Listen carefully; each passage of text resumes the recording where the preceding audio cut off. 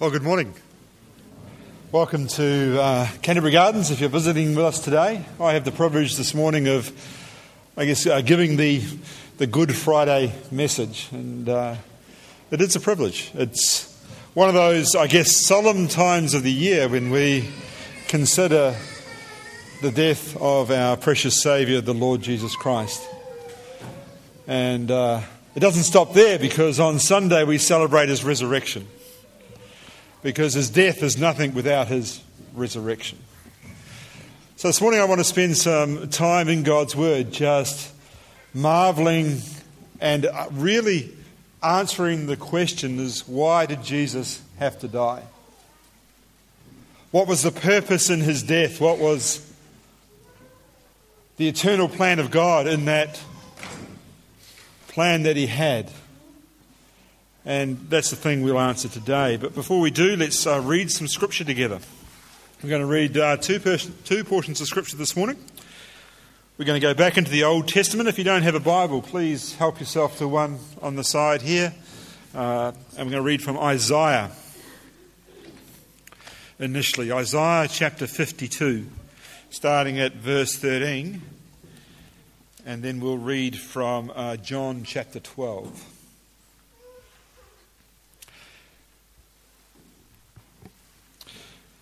So Isaiah 52 verse 13 says this: "Behold, my servant shall act wisely. He shall be high and lifted up, and he shall be exalted. As many were astonished at you, his appearance was so marred beyond human semblance, and his form beyond that of the children of mankind. So shall he sprinkle many nations. Kings shall shut their mouths because of him, for that which he has not been told them they see, and that which they have not heard they understand. Who has believed what he has heard from us? And to whom has the arm of the Lord been revealed? For he grew up before him like a young plant, and like a root out of dry ground. He had no form or majesty that we should look at him, and no beauty that we should desire him. He was despised and rejected by men, a man of sorrows and acquainted with grief, and as one from whom men hid their faces. He was despised, and we esteemed him not. Surely he has borne our griefs and carried our sorrows, yet we esteem him stricken, smitten by God, and afflicted. But he was wounded for our transgressions. He was crushed for our iniquities. Upon him was the chastisement that brought us peace, and with his stripes we are healed. All we like sheep have gone astray. We have turned every one to his own way, and the Lord has laid on him the iniquity of us all. He was oppressed and he was afflicted, yet he opened not his mouth. Like a lamb that was led to the slaughter, and like a sheep that before his shearers is silent, so he opened not his mouth. By oppression and judgment he was taken away. And as for this generation, who considered that he was cut off of the land of the living, stricken for the transgression of my people? And they made his grave with the wicked, and with a rich man in his death, although he had done no violence, and there was no deceit in his mouth. Yet it was the will of the Lord to crush him. He has put him to grief. When his soul makes an offering for guilt, he shall see his offspring, he shall prolong his days. The will of the Lord shall prosper in his hand. Out of the anguish of his soul he shall see and be satisfied. By his knowledge shall the righteous one, my servant, make many be accounted righteous, and he shall bear their iniquities. Therefore I will divide him a portion with the many, and he shall divide the spoil with the strong, because he poured out his soul to death and was numbered with the transgressors. Yet he bore the sins of many and makes intercession for all the transgressors." If you turn with me over to John chapter 12.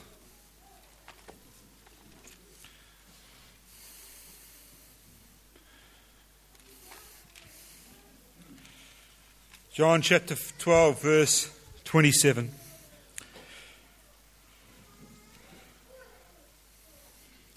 This is Jesus speaking. Now is my soul troubled, and what shall I say? Father, save me from this hour, but for this purpose I have come to this hour. Father, glorify your name. Then a voice came from heaven, I have glorified it, and I will glorify it again. The crowd that stood there and heard it said that it had thundered. Others said, an angel has spoken to him. Jesus answered, this voice has come for your sake, not mine. Now is the judgment of this world. Now will the ruler of this world be cast out. And I, when I am lifted up from the earth, will draw all people to myself. He said this to show what kind of death he was going to die. So the crowd answered him, we had heard from the law that the Christ remains forever. How can you say that the Son of Man must be lifted up? Who is the Son of Man? So Jesus said to them, the light is among you for a little while longer. Walk while you have the light, lest darkness overtake you. The one who walks in the darkness shall not know where he is going. While you have the light, believe in the light, that you may become sons of the light. When he said these things, he departed and hid himself from them. Though he had done so many signs before them, they still did not believe in him. So the word spoken by the prophet Isaiah might be fulfilled. Lord, who has believed what he heard from us? And to whom has the arm of the Lord been revealed? Therefore they could not believe, for again Isaiah said, he has blinded their eyes and hardened their heart, lest they see with their eyes and understand with their heart and turn, and I would heal them. Isaiah said these things because he saw the glory and spoke of him. Nevertheless, many of the authorities believed in him, but for fear of the Pharisees they did not confess it, so that they would not be put out of the synagogue. For they loved the glory that comes from man more than the glory that comes from God. May the Lord add his blessing to these readings. This first reading was from Isaiah. He was a prophet 700 years before the birth of Christ. Isaiah wrote four songs about what the servant of the Lord would be like. This is the final song. And as we have read Isaiah 53, we see the amazing picture language of what we understand as the crucified Lord of the universe. But what is intriguing to me as I read Isaiah 53 is the very first verse says, who has believed what he has heard from us, and to whom has the arm of the Lord been revealed? In Isaiah's time, he was prophesying to a nation. He was prophesying to two parts of one nation, to Israel and to Judah. And the same question was asked to that nation as is asked to us today. Do you believe in Jesus the Messiah?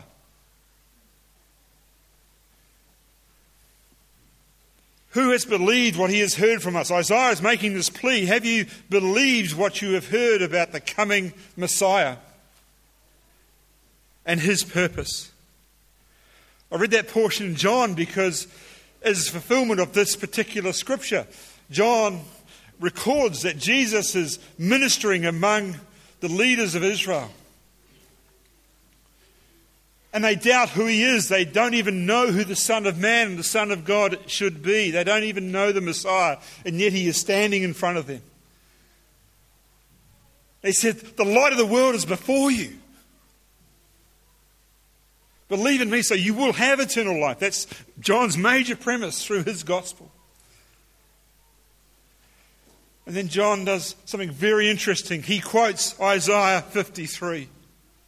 About the unbelieving nation. He says, you stand here, you've seen me, you've seen the miracles I've done, you've seen the signs that God has invested me with to show who I am. And let you do not believe. And that's the same question for you and I today. We have God's written word. God's word that is without error. It's inerrant. And this word tells us who Jesus is, why he came, and what significance that is to you and I. I just want to explore that a little bit this morning with you as we go through these scriptures. Isaiah 53, if we go back to 700 years before Christ, explains the purpose. If you read in Isaiah 53:6, the reason a suffering servant had to come to suffer, to take on the sin of the world, was because we all like sheep have gone astray. I don't know, anyone a farmer here? Anyone had the joy of trying to shepherd sheep? Not in a pastoral sense, in a physical farming sense. Andy has. Andy, would you testify to me that sheep are dumb? Yes. Okay. I would agree with your testimony. If you try and lead a sheep, or in our Australian, New Zealand context, we tend to try and drive sheep, right? They tend to go left, right, never go down the centre. The grass is always greener on the other side. They go astray easily. And not only do they go astray easily, they'll follow one that is going astray, thinking that is the path that they should be taking. Sheep by nature are stupid. So when we read Isaiah 53:6, and the prophet tells us that we are like sheep, it's a fairly big condemnation.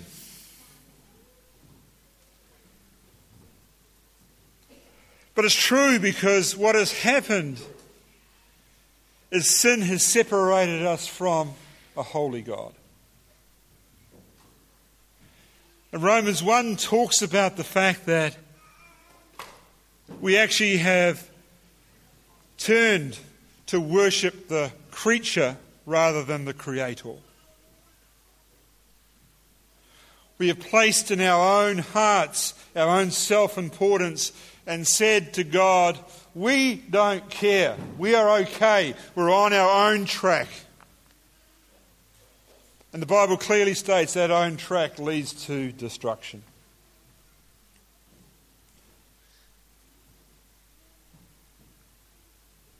Because by nature we are sinful, we get led astray.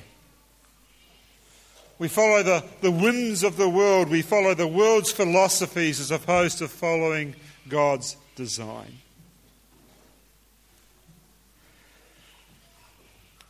And Isaiah talks about this. He talks about our state before a holy God. And many other portions of Scripture talk about this. Romans particularly talks about this. And it says, in your own effort, in your own moral righteousness, this will not be good enough for you to get to God. Keeping the law or keeping works and being morally upright, that will not get you to God. Because all your righteous acts are like filthy rags. They account nothing in God's economy. But there is good news. And that's why the death of Christ is so significant. Because the death of Christ provides an opportunity for you and me to be restored to God. Isaiah 53 talks about that. That's the purpose. The purpose is because we have gone astray, God is providing a way of salvation. And in this purpose, he looks at several other things. He looks at what the suffering servant will have to endure on our behalf. We've read some of this language, and at best it's disturbing. When you read things like, his appearance will be marred more than any man's. The brutality of the crucifixion has been well attested to. Read the gospel accounts. I'm not going to do that today for you, but Christ suffered a horrible death. And it was foretold. It was foretold that he would be despised by his own people and rejected by men generally.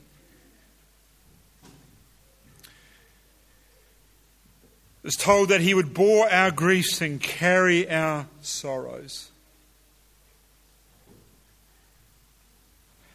But it was told that he would be oppressed and afflicted, and yet he would be silent before his accusers. You read the gospel accounts, you see Pilate questioning him and saying, well, tell me, who really are you? Are you the Christ? And Christ turns it, well, it is as you have said. When he humbly went to the cross, he did not open his mouth to try and justify himself. He did not call down the legions of heaven to change the situation. He could have. He humbly went to the cross to deal with the issue of sin. That's the power of the Easter message, that we have a Saviour. A Saviour who went through the agony, the grief, the pain, the physical torture, and the spiritual separation for you and I. Why? So he could bring peace. Verse 5 of Isaiah 53 tells us that. He was wounded for our transgression. He was crushed for our iniquities. Don't lose the impact of those two words. When we think about wounded, we all get wounds, okay? We get paper cuts. We're not talking about a paper cut here. That's probably the worst wound. We might occasionally drop a chainsaw on our leg or whatever, but, the wounds we get aren't that great. So perhaps this word wound here could be a stronger term, because this is a wound for sin. He was wounded because he took on the sin of the world. It's deeper than just a paper cut or a chainsaw cut. It's deeper than that. This is a deep spiritual wound that's going on. And he was crushed. Think about that word. What does it mean to be crushed? For our sins. Why? So he could bring peace. Why? So we could be healed by this action. And that's marvellous news. If you look further down in verse 10, you find out who does the crushing in this instance. Yet it was the will of the Lord to crush him and put him to grief. It was God's plan of redemption that placed Christ on the cross. We've learned that in Acts. Acts chapter 2 talks about that.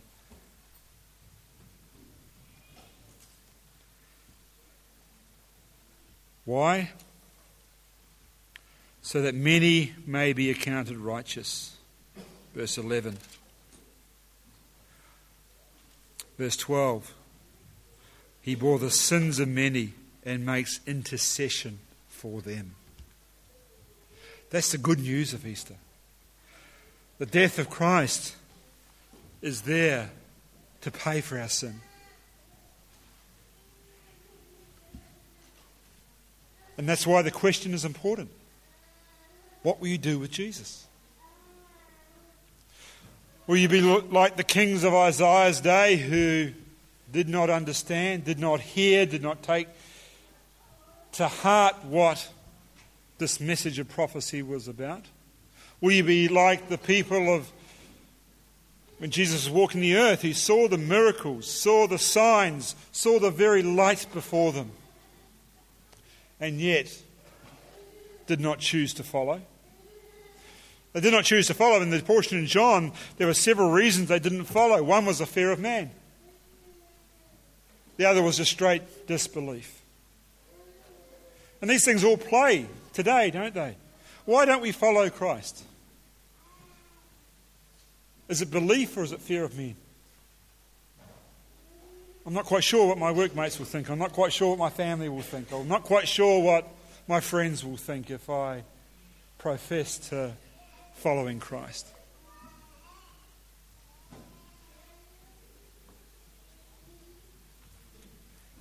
The next few minutes, I just want to concentrate on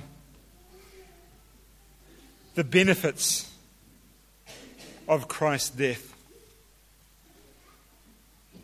And the benefits of Christ's death are explained in 4 ways, and these are just marvellous. And this is what I want to leave with you today. Yes, we remember his death today on Good Friday. But let's remember why. And so we're going to look at 4 words which are large words in the New Testament to describe the purpose of what Jesus has done on our behalf. And I would hope that as we go through these 4 words, that it will cause you to worship him. That it will cause you in your heart to fall and worship him for what he has done on your behalf. That will only be a reality if you know him personally. If you don't know him personally, then it's an opportunity to think about, okay, this could relate to my life, could relate to my eternity, could relate to my soul. The first one, and I think we will read from Romans chapter 3. If you've got your Bibles, please turn to Romans chapter 3.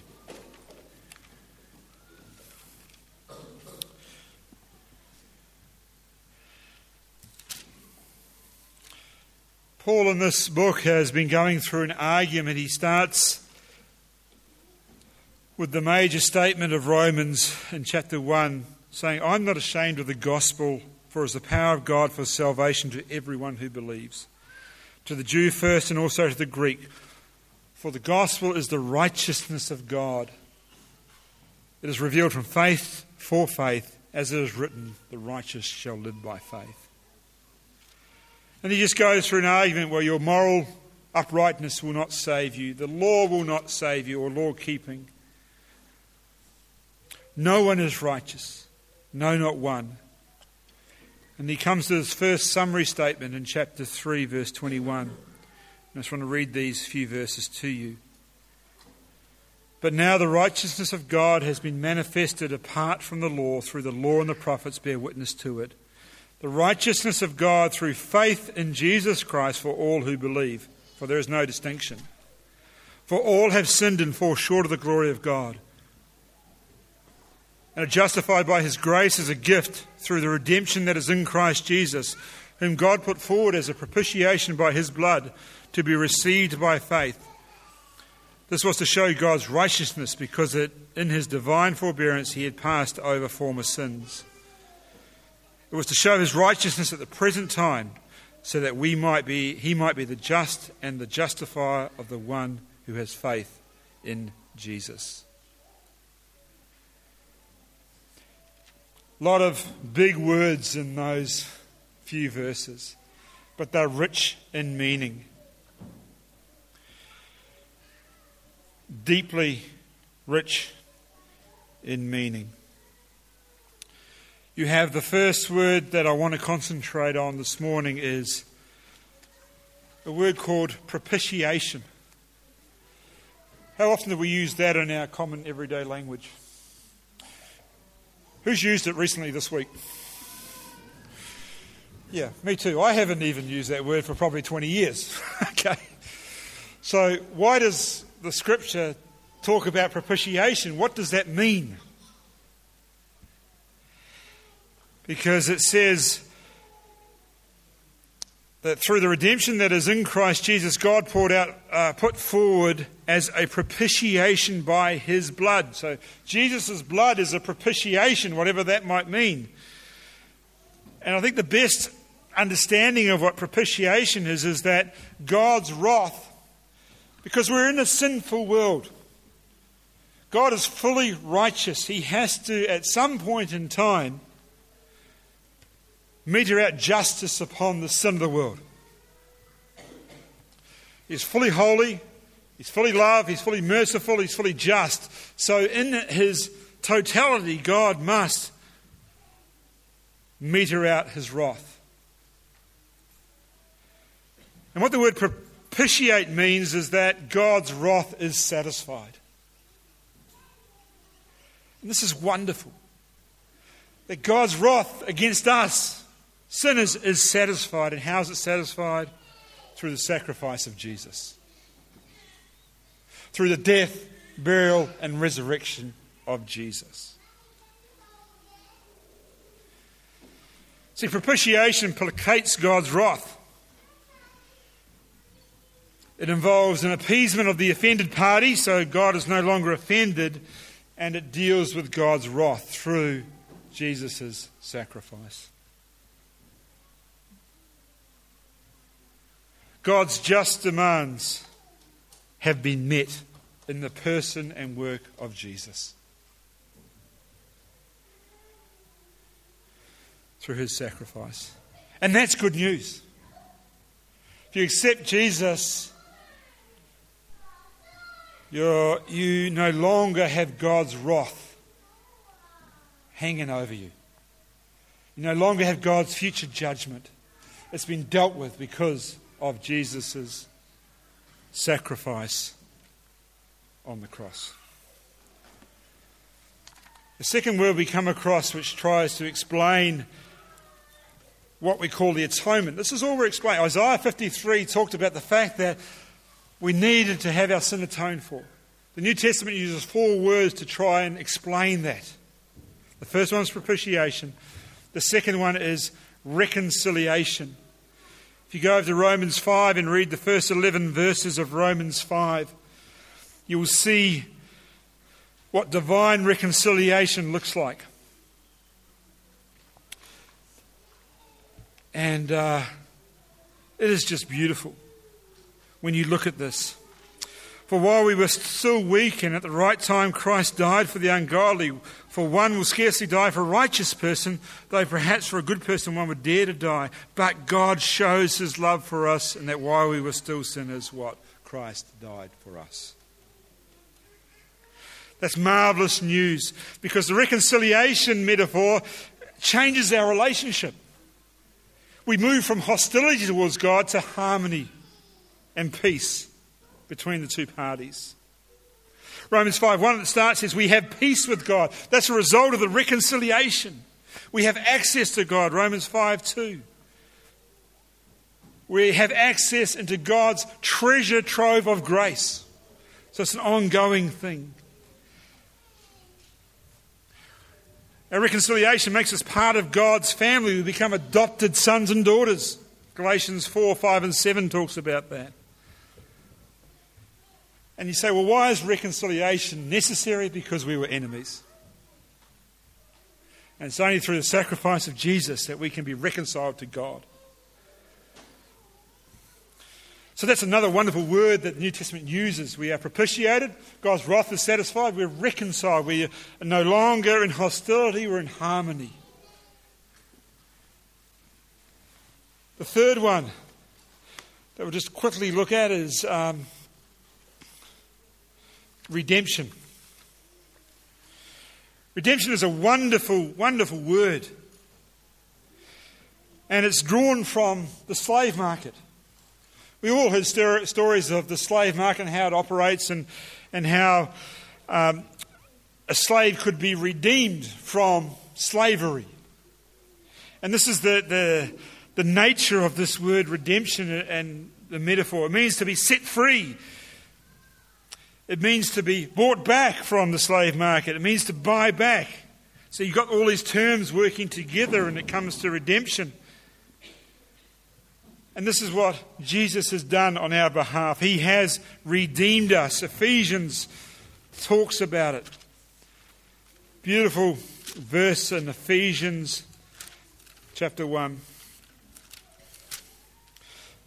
Verse 7, in him we have redemption through his blood, the forgiveness of our sins according to the riches of his grace. Redemption is bought by Jesus, by his sacrifice, by the act on Good Friday, by his death. Our sin is atoned for. And the final one I want to just concentrate on is justification. That's the final metaphor. So we have propitiation. God's wrath is satisfied. We have redemption. We've been bought back. A price has been paid. The very price is Jesus' blood. We have reconciliation. We've moved from hostility to harmony. We have peace with God. We have access to God's wonderful treasure trove of grace. We're part of God's family. We're adopted. Does that not excite you? We're no longer dead in our sins. We're alive in Christ. That's the good news of Easter. And finally, we have justification. We read that in the Romans passage earlier. Because of the work of Christ, God declares us justified. We stand in righteousness before him. Why? Not based on any merit of our own, but based on Christ's own righteousness. Here's another old English word. What does imputed mean? Does anyone know what imputed means? Come on, you're accountants among you. What's imputed mean? Imputed righteousness is something we used to talk about a lot. An imputation credit. Okay, who has shares? Yeah, you have shares, right? So every year they send you a funny little statement that says, here's an imputation credit. What does that mean? They give you money. So that money, that imputation credit goes from their account to your account. It's sitting in your account. That's the same thing with Christ's righteousness. It's imputed to us when we put our faith and trust in him. All his righteousness is moved from his account to yours. And you know the great thing? All your unworthiness is moved from your account to his. God sees you through Christ. Hallelujah, what a Saviour. That's what justification is about. His righteousness is imputed to us. His righteousness is imparted to us.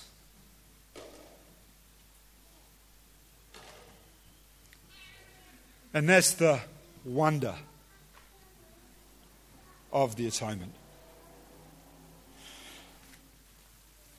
So I hope this Easter you consider the vital questions. Who is Jesus to you? Jesus asked that question of his disciples early in his ministry. Who do you say that I am? Peter responded, you are the Christ, the Son of the living God. Is that your testimony today? Because if it's not, Scripture tells us you're lost. You're being led astray and you're on a slippery slope. But by placing your faith and trust in Christ and his saving work, you can have eternal life. You will have eternal life. And that is good news. Let's pray together. Gracious God and Heavenly Father, we thank you for just the power of your word. We thank you for the power of salvation. We thank you for the person and work of our Lord Jesus Christ. We marvel as we consider all that has been done on our behalf when we put our faith and trust in you. We thank you that we are reconciled. We thank you that your wrath is satisfied. We praise you that we are redeemed. We've been bought back out of the slave market of sin. We thank you that we've moved from hostility towards you to harmony.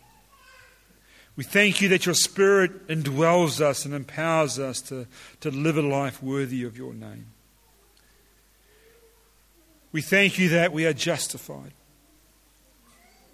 that your righteousness has been accounted to us, imputed. And you see us through the precious blood of your Son. We rejoice in that. And we truly can say, hallelujah, what a Saviour. We pray this in the powerful name of Christ our Saviour. Amen.